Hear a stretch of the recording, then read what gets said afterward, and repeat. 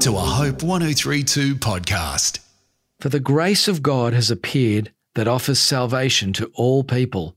It teaches us to say no to ungodliness and worldly passions and to live self-controlled, upright, and godly lives in this present age while we wait for the blessed hope, the appearing of the glory of our great God and Saviour, Jesus Christ, who gave himself for us to redeem us from all wickedness and to purify for himself a people that are his very own, eager to do what is good.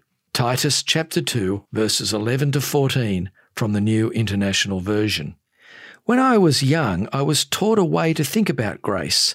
Gifts received at Christ's expense, Grace. It continues to remind me that it is only through the saving work of Jesus, his death and resurrection, that there is grace. He is the grace of God that Paul talks about to Titus.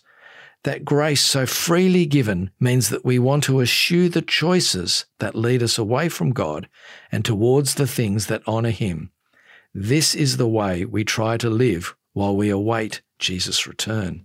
The last couple of lines sum it up well. Jesus has given himself for us to redeem us from our sin and make us clean, pure, to be his people, eager to please him and serve him. This is reflected in our lives. We know we can't earn our salvation and we want to please him.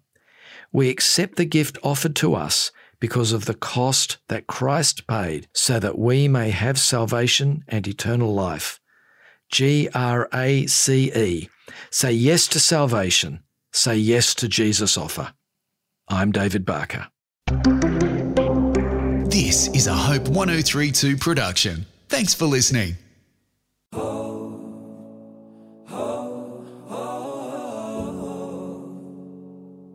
Hi, my name is Heidi Wiseman and I host my podcast, Hopeful Reflections with Heidi. In this weekly podcast, I reflect on topics surrounding our everyday lives, actively seeking biblical principles to anchor you deeper in hope. I talk about how God is everywhere and try not to miss the magic that surrounds us regardless of our circumstances. Also faith. Our faith pleases God. I talk about the measure of our faith and how it is like a currency.